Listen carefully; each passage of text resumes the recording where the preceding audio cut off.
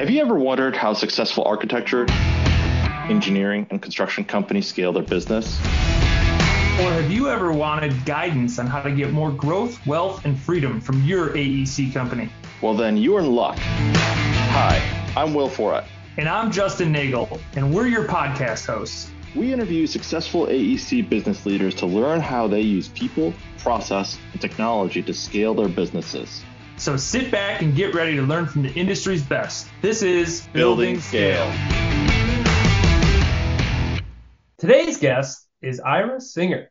Ira is the founder and chief marketing officer and chief communications officer of Mosaic Construction. Mosaic Construction is a relationship-focused, full-service design-build firm specializing in commercial, cannabis, multifamily, and residential renovation, remodeling, and building services. Mosaic also has two affiliate brands underneath it, Design Construction Concepts and Cannabis Facility Construction.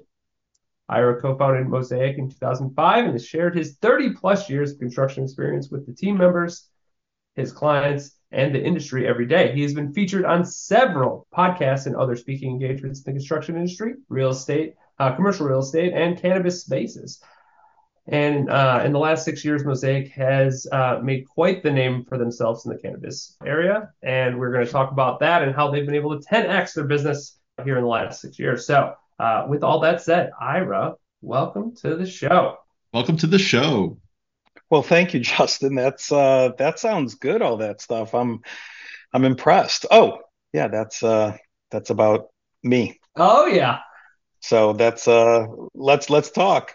Yeah. So I always try to make the guests sound great, but they usually do a better job than I do. So tell us about you. Tell us about your origin story. Tell us about not only the one brand, but all three brands. Happy to do it, and thank you for inviting me to be a guest.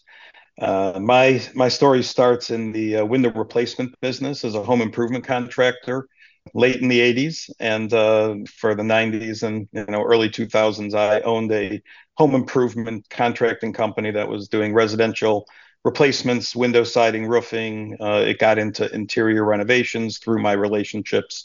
We started doing some multifamily exterior renovations of large scale window replacements, siding, roofing, gutters, in apartment communities. Several years after I got started, I had always stayed in relationship with a gentleman that I was at college with, and he was in the residential custom design work as an architect and contractor with a boutique commercial practice. And just through kismet, we got together, and Mosaic Construction was formed after I left my home improvement company. And we are together. Mosaic Construction has two other brand verticals that you mentioned. Design Construction Concepts is the original company my partner founded as a design builder out of school, which works in the custom residential, I would say somewhat of a luxury brand, custom finishes, design build, working with architects, engineers, and designers. Mostly on single family or condo in luxury address locations, boutique commercial as well, and hospitality.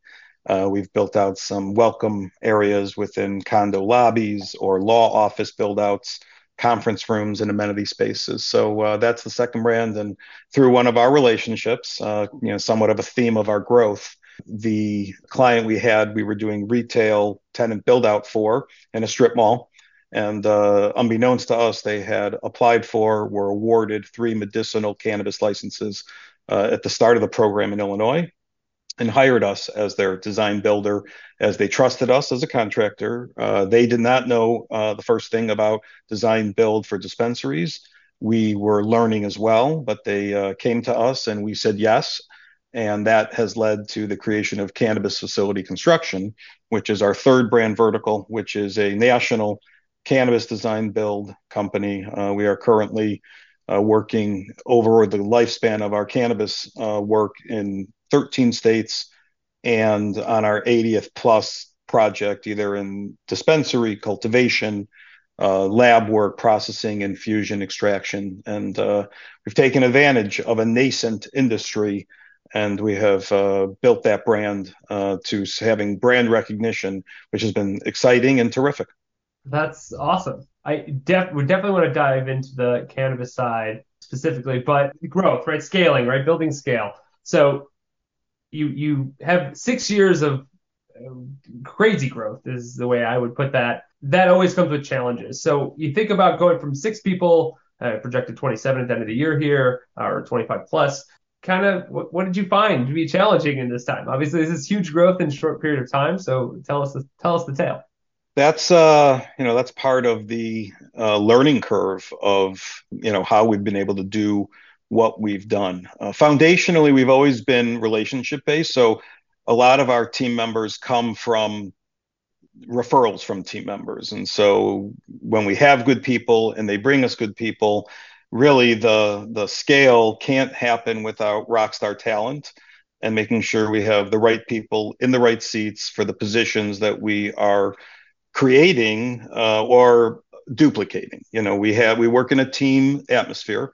And so between a project, you've got 4 key team members that rinse and repeat on a variety of different projects. And those roles have been defined, but we've split some of the responsibilities to create a new role to have more support and administrative support within these large scale projects. So finding the right people, I would say, is probably the biggest challenge. The national headlines are it's a tight labor market. There was high unemployment, then there was very quickly less employment, and finding the quality team member culturally aligned to us, hiring for cultural fit, work ethic, and then training for talent and expertise is something that has helped us big time scale the business. So, I mean, obviously, we believe culture is huge. That is obviously a people part of the people process and technology of scaling a business.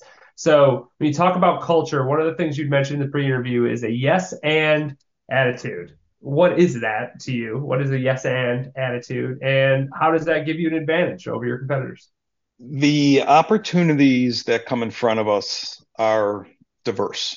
Because of the 3 brands and all the various project types we work in, not every project is a good fit, but having such diversification within the types of projects that we do, it's easier to say yes and.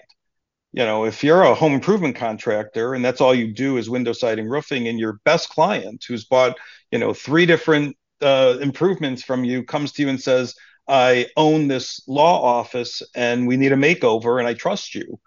But the home improvement contractor says, well, I'm only in the window siding business. I don't do interior build outs, et cetera, et cetera. Then he can't say yes.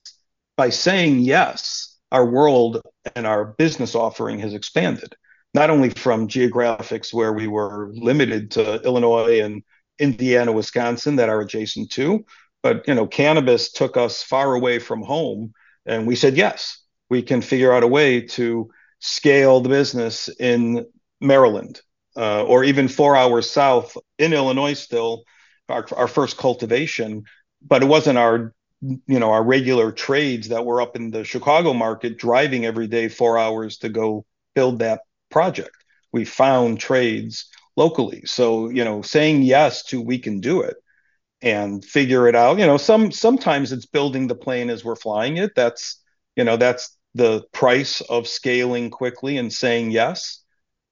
Because we have said yes, we've been open to opportunities, and it's caused a significant growth in our team size, our revenue line, the types of projects we're doing, the states that we're working in.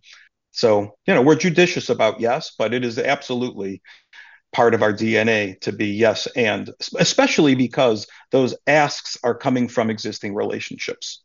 We are being asked by people that we have done work with that are referring us to opportunities, strong relationship-based business, and want to say yes to the people that are thinking about us and bringing us into new opportunities. So it's a little interesting because, you talk about this yes and, but that, and in saying yes to those new opportunities, but on the flip side, wouldn't that go against, scale? Because if it's your first time doing something, you don't necessarily have the processes around that. So why would someone want to go with you that first time, right? Because that's actually how you got into the whole business to begin with, right? Into a whole new line that has become a great majority and a whole new brand, right? Right. 100% true, Will. The person that asked in transparency, we need help. We don't know what we're doing. You don't know what you're doing. We recognize that, but we trust you. So that all boils down in its essence to the state of the relationship. Transparency, supporting a trust factor. So in construction, whether we have done that type of asset, it's a new asset class, it's a new geography, it's working with new trades. We know how to manage the trades and the vendors. We understand construction workflow and the construction schedule and timeline. Pre-construction work, design build work, launch the project and get it to punch list and close out. We understand that whole cycle, whether it's a apartment asset, a cannabis asset, a single family home. And so when we're saying yes, it's based on what we know from being construction professionals to be able to, help design build it. If we're charged in that hire, we might be bidding it and winning it competitively. And sometimes when we're breaking into a new industry, we are competitively bidding. We're throwing our hat in the ring. We're saying yes and to competitively bid to win it. And it might be an area that is a stretch for the type of project that it is. And, when you say yes and, now we have, 20 different types of remodels and asset classes, specific little niche projects that give us experience to say yes to the next opportunity because we can leverage what we have learned. So, it's calculated risk, I guess I would say. But transparency and having a proven track record of 30 years is a lot for us to leverage. So obviously focused on relationships. That's a big piece of your company. And certainly how you got into the cannabis space. So how does one start that? I mean, I feel like we always talk to people that are like, relationships are super important, be on top of relationships. But how would one go about that? If I didn't have any relationships, walk into a market, walk into an industry, how do I start to do that? Well, so you got to put yourself out there. That is part of the bravery of stepping into a new opportunity is, you have to ask for what you're looking for. You have to be brave to, you show up at a giant industry event, nobody, you're breaking in and you strike up a conversation. You ask questions, you look to give, understand what that person does. Maybe somebody in your network would be a good introduction for them. I find that some of our success is the fact that not only are we generous with revenue to nonprofits, we're also invested in our communities from serving on various boards of various nonprofits. And so the reputation of what we've built allows for people to know that we're good guys. We happen to be construction professionals. So yay, if that's what they're looking for. But if they're just looking to have a good relationship with somebody who shows up when they say they're going to show up at the event that they've been helping to plan, that builds a certain amount of attraction where people want to do business with people they know, like, and trust. So I think it starts internally. That says, I'm okay to go out and try and make a new relationship, to give, to have a mindset that if we have something that matches up, we would be a good match. We could say yes to them and they get something out of the relationship because we gave first. I mean, there's just a whole bunch of, I would say, like, intentional action around building relationships. It's part of, if I was in my office, we have part of our cultural flagpole, the Mosaic actions. And one of the actions is build relationships, because it's not just Ira or my partners. There's many, many other team members that have relationships with trade partners and vendors, that have relationships with the building managers for the assets we're working in, that have relationships with the owners of these trade companies that are sending in their invoices to us.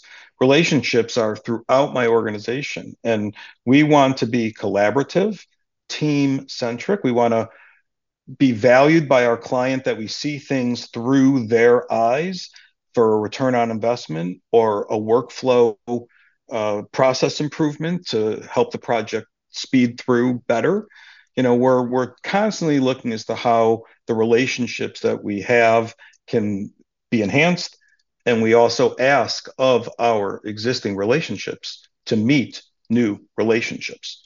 That's what the secret sauce is, that because we have such a decent network of trusted and diverse network relations, if we want to do something, we can go on our LinkedIn profile, look at their connections. We can make a phone call and say, hey, I'm thinking about so and so, this industry, this type of person. You might be the person that knows somebody like that. Can I ask you for, an introduction?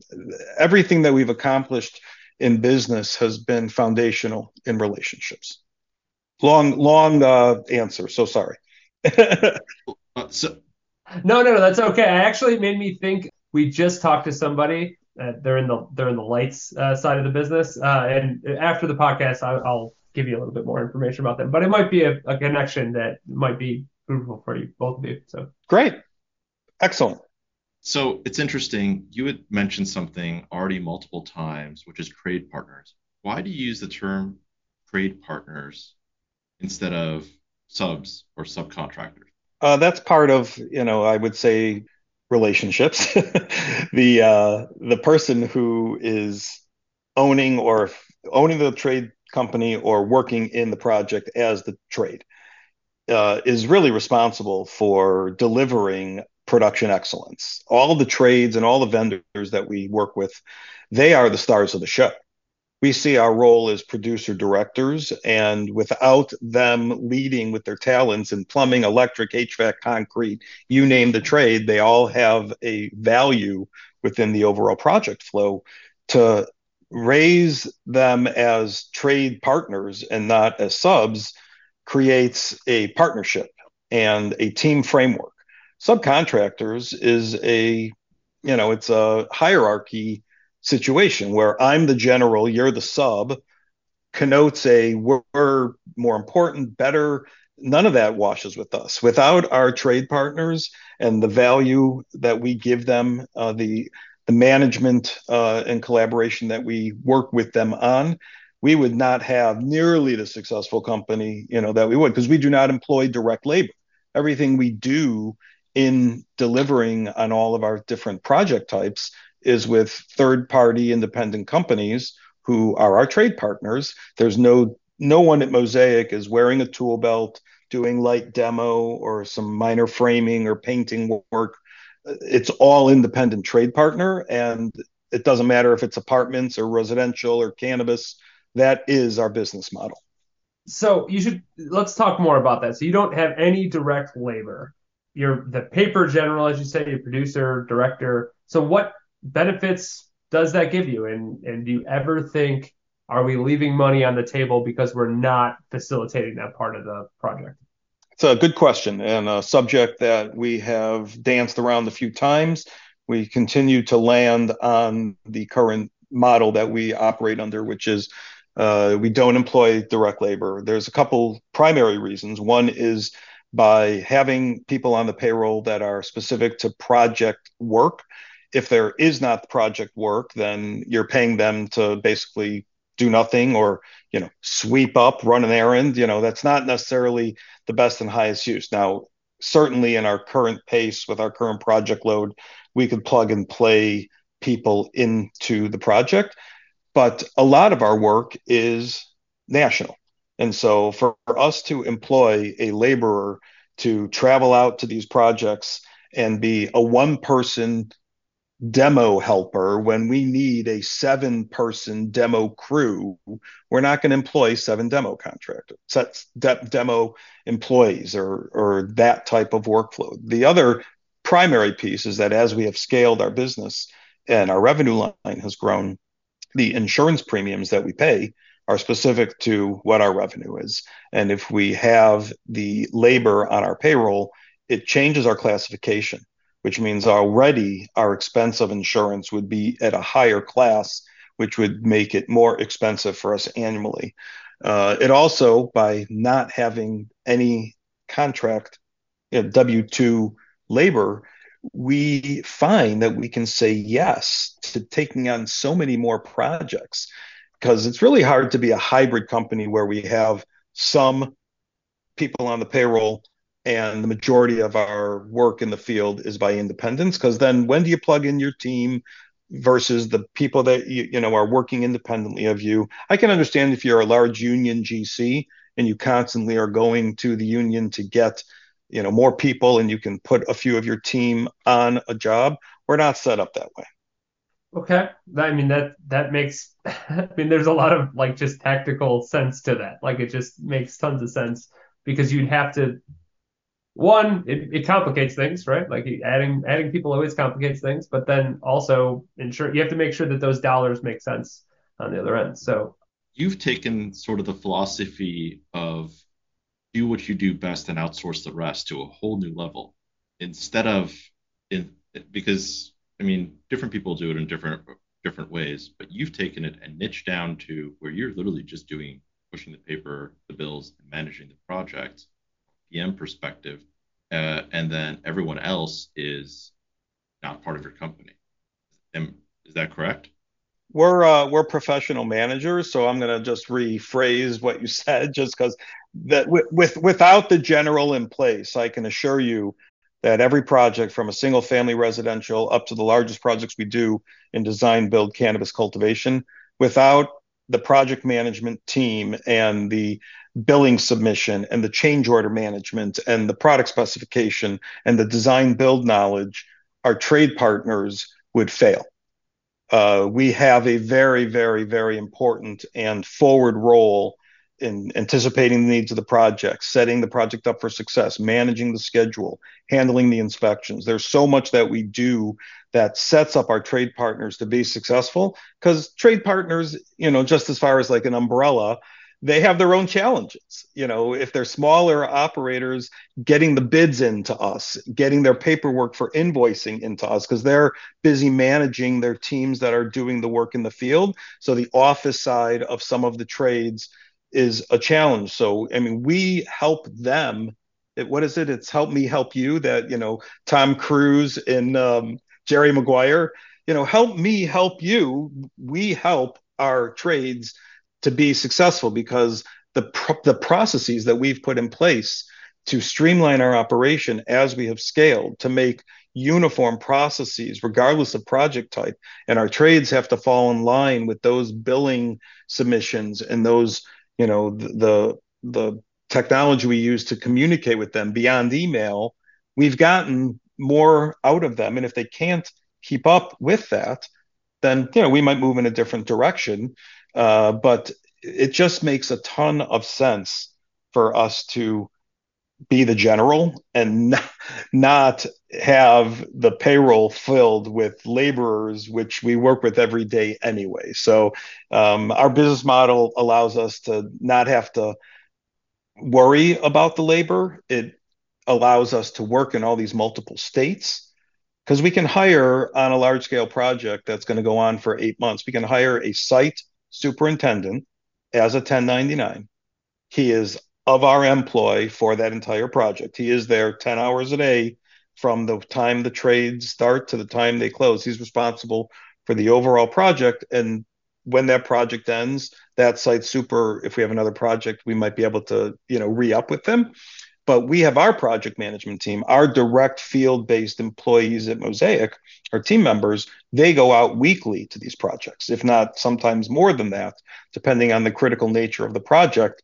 And we are able to manage more projects by deploying a site super on a project as needed and having him be trained on our technology and the way that Mosaic runs project management, and get so much more in terms of volume, because we don't have to rely on our team employed by Mosaic to get out there and build the wall, you know, put on the drywall, demo the space. It's just not, it's not great for our efficiency. no, that makes sense. So big question, and I guess maybe two part. So one, what does success look like, right? So what does that look like in general? And you know, you've grown so much in the last 6 years here. What does 3, 5, 10 years look like here in the future? And are we getting to success at that point? So the goal is production excellence. The overarching goal at Mosaic, which is all the brands and all the projects, is production excellence. And it's, you can say a lot to support what that means, but in general, from design work, let's just say setting expectations properly so we're aligned with our client is part of the success formula for sure. But when you talk about from design through bidding, through contract award and pre-construction, into the execution of the project and punch list to close out, that's a whole life cycle where there are so many blind spots, traps, pitfalls, put on your Superman cape and go, make sure the project has project excellence. That is what success looks like, because that makes advocate cheerleaders of our clients who will use us again, because a lot of the cannabis, multifamily, and commercial clients that we have own multiple assets. And so if we do a good job on one, then there's another one, and then there's another one. And so if we have 10 clients a year that are giving us 2 or 3 projects a year, we'll hire. So 3 years, 5 years, 10 years. I can't tell you that we're going to be working in 28 states versus 13 currently. Cannabis is going to continue to be a forward industry. There are still states that don't have medicinal approval. There are even more states that don't have adult use or recreational approval. It's obviously still not an approved drug, by the federal government. So there are complications within the industry that we are affected by. Banks aren't banking. FDIC banks don't support the cannabis industry. So fundraising for the clients, the license award winners, is a challenge, which means we might be affected by the fact that they don't have enough money to support what their operation needs to do. My point in saying that is that the industry has so much room for growth. And so as we have established a brand and we're working with multi-state operators that have a national presence, that are exploring international business for cannabis, that may take us to, a foreign country, we expect that the story, if we were writing the script, would have a growth spurt into international work. That's very exciting. It requires a whole different set of skill sets, from language to building codes, that we would have to become proficient in fairly quickly. Yes, we would hire obviously local to that country and a site superintendent local to that country. But you can imagine that scaling a business to build something in a foreign country, even if it was a home, which is a simple thing to build, would have its challenges.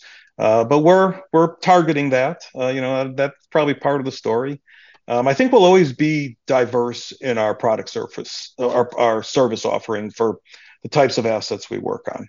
I don't think there's any question that we will have more team, 3, 4 team groups to be multifamily focused, to be commercial makeover focused, and cannabis as well. So what I would really love, the magic wand in my hand, is to find rock star talent, to bring, people who want to work hard, who want to work in a team setting, who are independent. We have work from home within our company coming out of COVID that have been beneficial to our team. They tell us in feedback that working 2 days a week from home and 3 days a week in our office is great for them. And a happy team typically means a happy, ownership group and a happy company. So, I think there's a bright future, because culturally, I think we're a great place to work. We're diverse enough that if you have skill sets that are project experienced, there's probably a home for you. We're not even limited, frankly, by geography. 5 of our team don't live in Illinois and are project managers, so they travel to our projects, but they are, except for an annual or a semi-annual team retreat where we bring everybody to our home base, they're working remotely. And obviously the technology of Teams and our management, our project management software allows them to never work in our corporate office and still be a hugely valuable team member. So there's appeal that we figured out. If we want to really go national, we can find people in different states geographically. As we do more work out west, we might hire somebody that lives out west and can get to those projects out west easier, but they are a W-2 at Mosaic Construction. So you've already touched upon it a little bit, but I'm going to ask the question anyways. There's definitely, when you're scaling the number of people that you have, processes have to also scale with it. Otherwise, at some point, the company breaks, right? What did that look like for you, especially since you basically 5x your employees, right, in 6 years? Like that's not a small feat. Give us some headlines on like what did that look like? What did you have to do?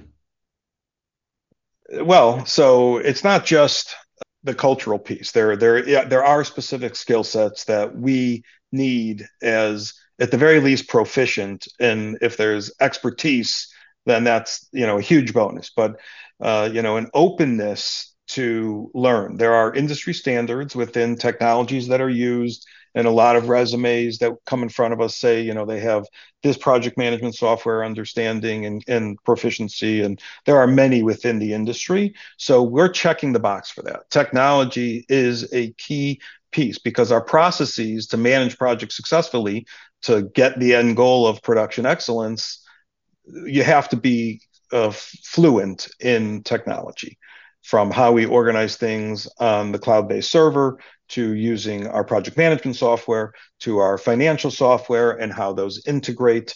And so processes, checklists, forms, filing protocols, naming protocols, the committee work that we work on, we break the team into a variety of committees. And so there are things that just happen during the heartbeat of the business that are specific to our safety protocols, our technology protocols, our policy and procedures for what it means when you want to take a day off. What's the policy at Mosaic for how you fill out a time off request form, et cetera. So, we are process oriented.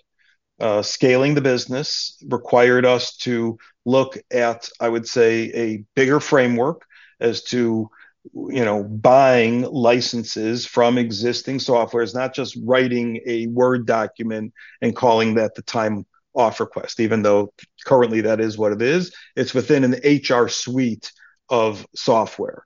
So, we've embraced, with a little bit of kicking and screaming because it's not so easy, technology, process improvement. We celebrate, when we're accomplishing the goal. We have certainly inspired our team with various metrics that we are paying attention to, mostly on the gross profit side of our projects, where we can share in an increased profit margin from where it was originally bid and where it comes in at the end, through the project. So, we do what we can to get our team as excited as possible. So they will, put on their shield and go to battle for us every day. That's great. One thing that can happen when a team grows, obviously, is distractions, right? That's just natural. We do that as leaders, but certainly the team always needs to know, hey, which direction we're going. Like not only being a general for the projects that you're doing, but general for internal communication there. So how do you what processes have been put in place? What cultural pieces kind of are there that had made you been able to say, hey, we're focusing on multiple, I'm going to say industries, but different types of work. And we want to keep doing these different types of work. We don't just want to focus on cannabis. That might become the bright light or the shiny object syndrome kind of a thing. How do you keep, people focused on doing all of the types of projects? That's a very good question. So we certainly have breakouts within the team of these committee structures, which puts 4 to 7 people working on an initiative. So those are typically every other week or maybe once a month, depending on how much movement within that committee work it needs attention on. But that automatically speaks back to relationships, because one of the things that's happening is as we are hiring more people and we have people that don't live in state, so building a relationship with our Dallas-based project manager, he works with 5 people regularly all the time, and he is tight and he's on our team's calls for the various projects and whatever committee he's serving on. But what about the other 20 people that he doesn't have a lot of interplay with? And so every 2 months we have virtual board meetings, committee reports, break the ice stuff, team engagement stuff, celebrations, news of what's going on in marketing. We do have meetings where we bring everybody in person, although less frequent. I think one of the things that we do very well is the transparency that I spoke of within our project with our clients. We also have charged our team with creating some of the budgets of the areas that they work on in the business. So the office budget, which is computers and the retreats and our office supplies, that budget gets built by a team member. We show our full on spend budget with the revenue line, with the gross profit percentage we're expecting, and every single breakout of a major expense for the administrative side of our business, including insurance, car payments, whatever it is, to everybody. We go through in December or early January, and we actually show them what we're targeting for the year, what we expect to be our as we're hiring. We're not secretive that we're bringing on, we're sourcing for this position, this position, and this position. We ask our team, not only because we want them to maybe identify a possible candidate, but they shouldn't be surprised when another production team member in their same position is coming on, because they might think that is a threat to them because we're hiring that same damn position. What's going on? So we are extremely transparent with our initiatives, with our goals to get team buy-in, to create safety and transparency and what we're doing. We ask them to follow our social channels. We celebrate regularly with Trade of the Month awards and metric bonuses, and we're big birthday outfits. So we still have some of that small business, how we were rooted, where relationships always mattered. We're still, even though everyone doesn't know each other and isn't besties because they don't work in the same office, we pay attention to connect our team because I think more than anything, that is how we get the best talent and get the best out of that talent on our roster. You talk a little bit about technology, so I think it's a good segue to actually talk about this aspect. You mentioned you use Teams, talking about Microsoft Teams, and you're cloud-based. So how do you leverage technology in a business to be successful and help with building scale? And then the second part to the question is, was it always perfect? God, no. Technology is not perfect. We've actually cycled through our project management software that we use. We were considering and had signed up for and paid money toward and invested training in another platform for 8 to 10 months until we realized, despite our spend and our time investment from our team, that it wasn't right. We pivoted. Yes, we've had pain points in the technology process for sure. I think one of the things that is critical is measuring, and so our pipeline in the prospective world. What are we chasing? How many proposals are we writing? What's our conversion rate? What's our average sale amount, if we can quantify by residential project, by multifamily project? Measuring. So, my CFO partner is a genius in spreadsheet, and everything in the world that is measurable is spreadsheet metric measurable. And so when you talk about, how do you grow and how do you manage that and where does technology come in, everything from the production excellence to the financial solvency of the company to the sales metrics. There's so many things that we are measuring so we have data to support our informed decisions. If we have the pipeline and the backlog to have more money, so we have the ability to spend on one or two or three more hires. That's not a random decision. It means that the monies that are gross profit ultimately translating to net profit, we're deciding as owners to spend and invest in the business. That's another key piece to just scaling in general. Sure, banks with a healthy balance sheet and income statement will lend you money, but that's a limited, item. If you really want to fuel growth, then you need to, invest in your business. And so my partners and I have always looked at our earnings as reinvesting in the business. And although, we take a paycheck and, we pay our bills on time, we're more interested in investing in the business. And so we're also transparent, because we show our team the projected budget every month that we reconcile our books. We're not sending that out to our team and said, we hit our goal, we were under or over, but they can go into the server and find our annualized budget. If they ask the question, hey, can we spend to do this or that?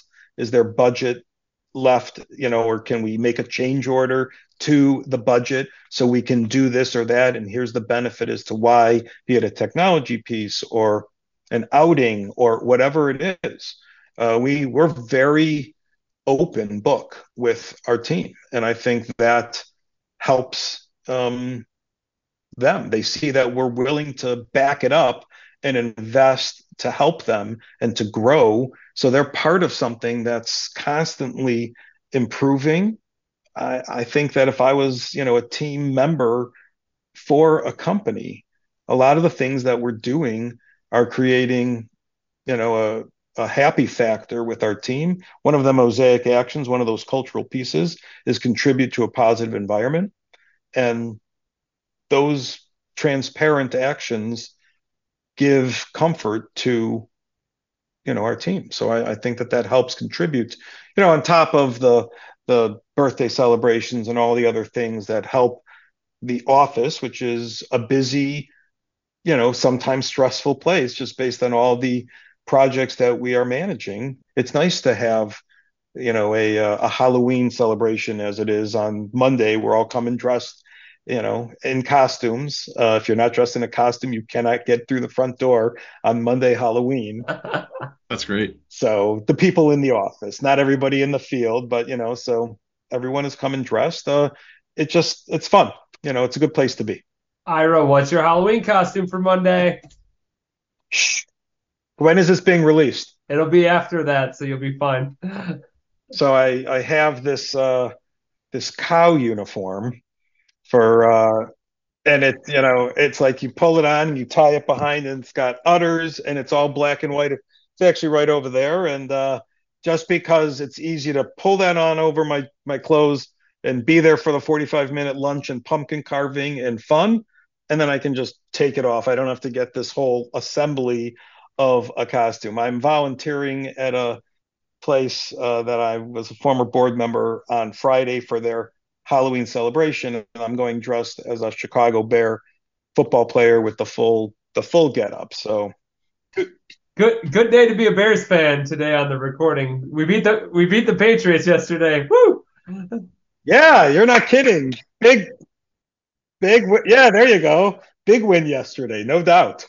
Man, it doesn't sound. It is obvious that culture and how you guys are building things, it always goes around relationships just continuously. Like everything comes back around to that is everything we've heard.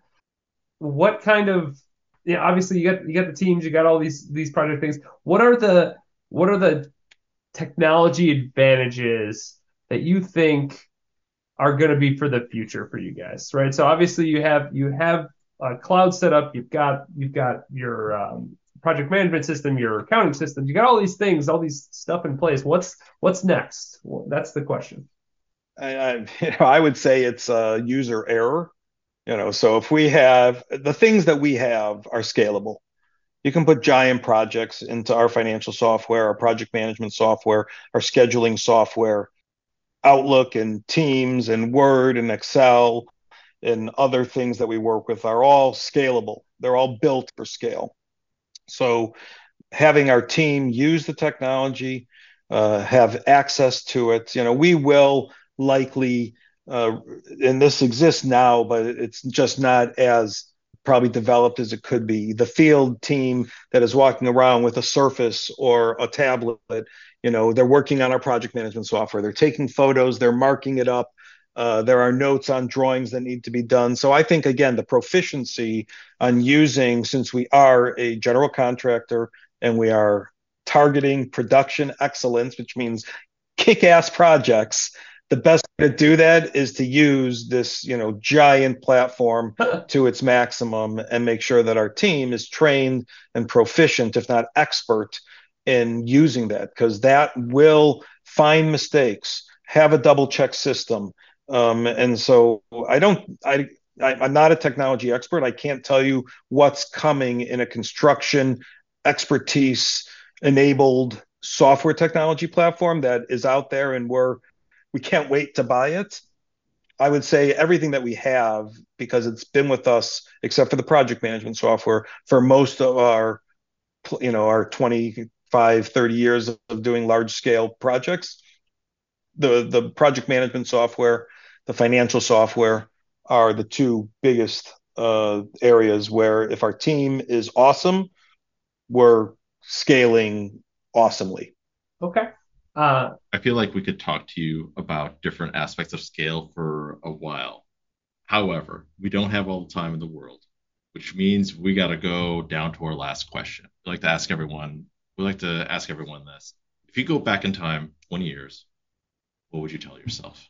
Wow. So I would certainly tell myself to work smarter and not harder. Hard work is a great discipline. It requires a commitment.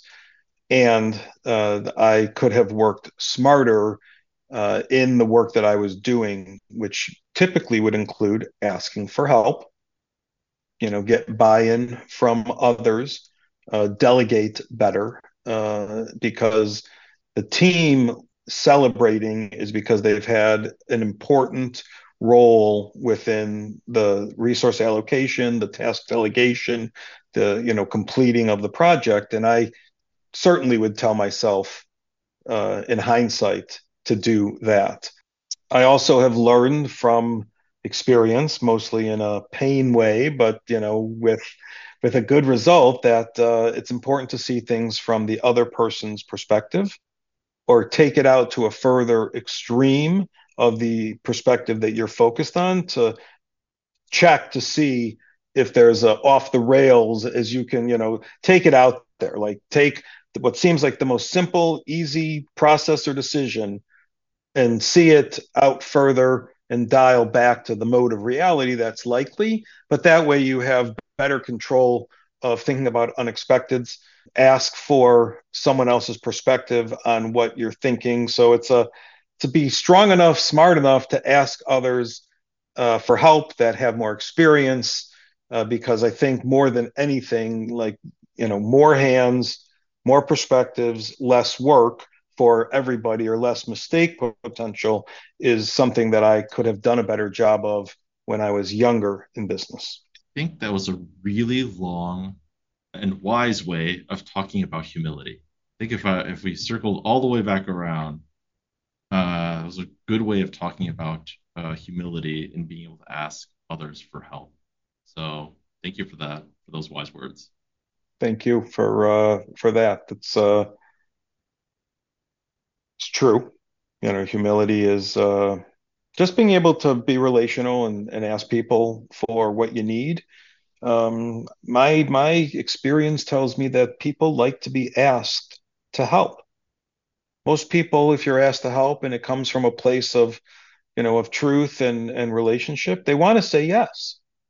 If you're asking for something that's way out there in left field and it's risky, it's unclear, it's undefined. But if you're asking simple things, I find that the answer is typically yes, and it just makes everything better. Thank you for being super real with us. That's awesome. Well, that is what we have today. We're going to put obviously all your social links in the notes. If somebody wanted to get a hold of you to talk about culture, relationships, cultivation, anything they think, what's the best way for them to get a hold of you? Well, certainly communication, as we focused on, is important, and it's also free. So a phone call to our office is great. 847-504-0177. If you want email preferred, I'm happy to receive an email from any of your listeners. It's Ira, IRA, at mosaicconstruction.net. You can go to our website, mosaicconstruction.net. That will take you to our other brand verticals, so you can learn about our custom work and our cannabis work. So pretty easy to find. Hopefully that's not the challenge that the people who are listening I hope not. Are going to have. You're a technology company. I have to imagine they know how to get on our website. I hope so. I'll throw that in the notes as well. It's been great. Do you have anything else to tell the people? Well, I just would like to say thank you for finding me via the World Wide Web. As somebody that aligns to your topic, giving me and the opportunity to speak on some of my story. Hope that it is relative to what your listeners are looking for, and appreciate the opportunity to be on your show. Thank you. No, thank you. No, thank you. You've been very impactful for sure. Okay, well, that's all we have for today. So until next time. Adios. Thank you for joining us today and listening to this episode. If this episode did help you, then be sure to share it with someone else who needs to hear it. If you want to be a guest on the podcast or are looking for additional help on your journey to find more wealth, scale, and freedom in your AEC company, visit our AEC resources page at spotmigration.com/AEC-resources.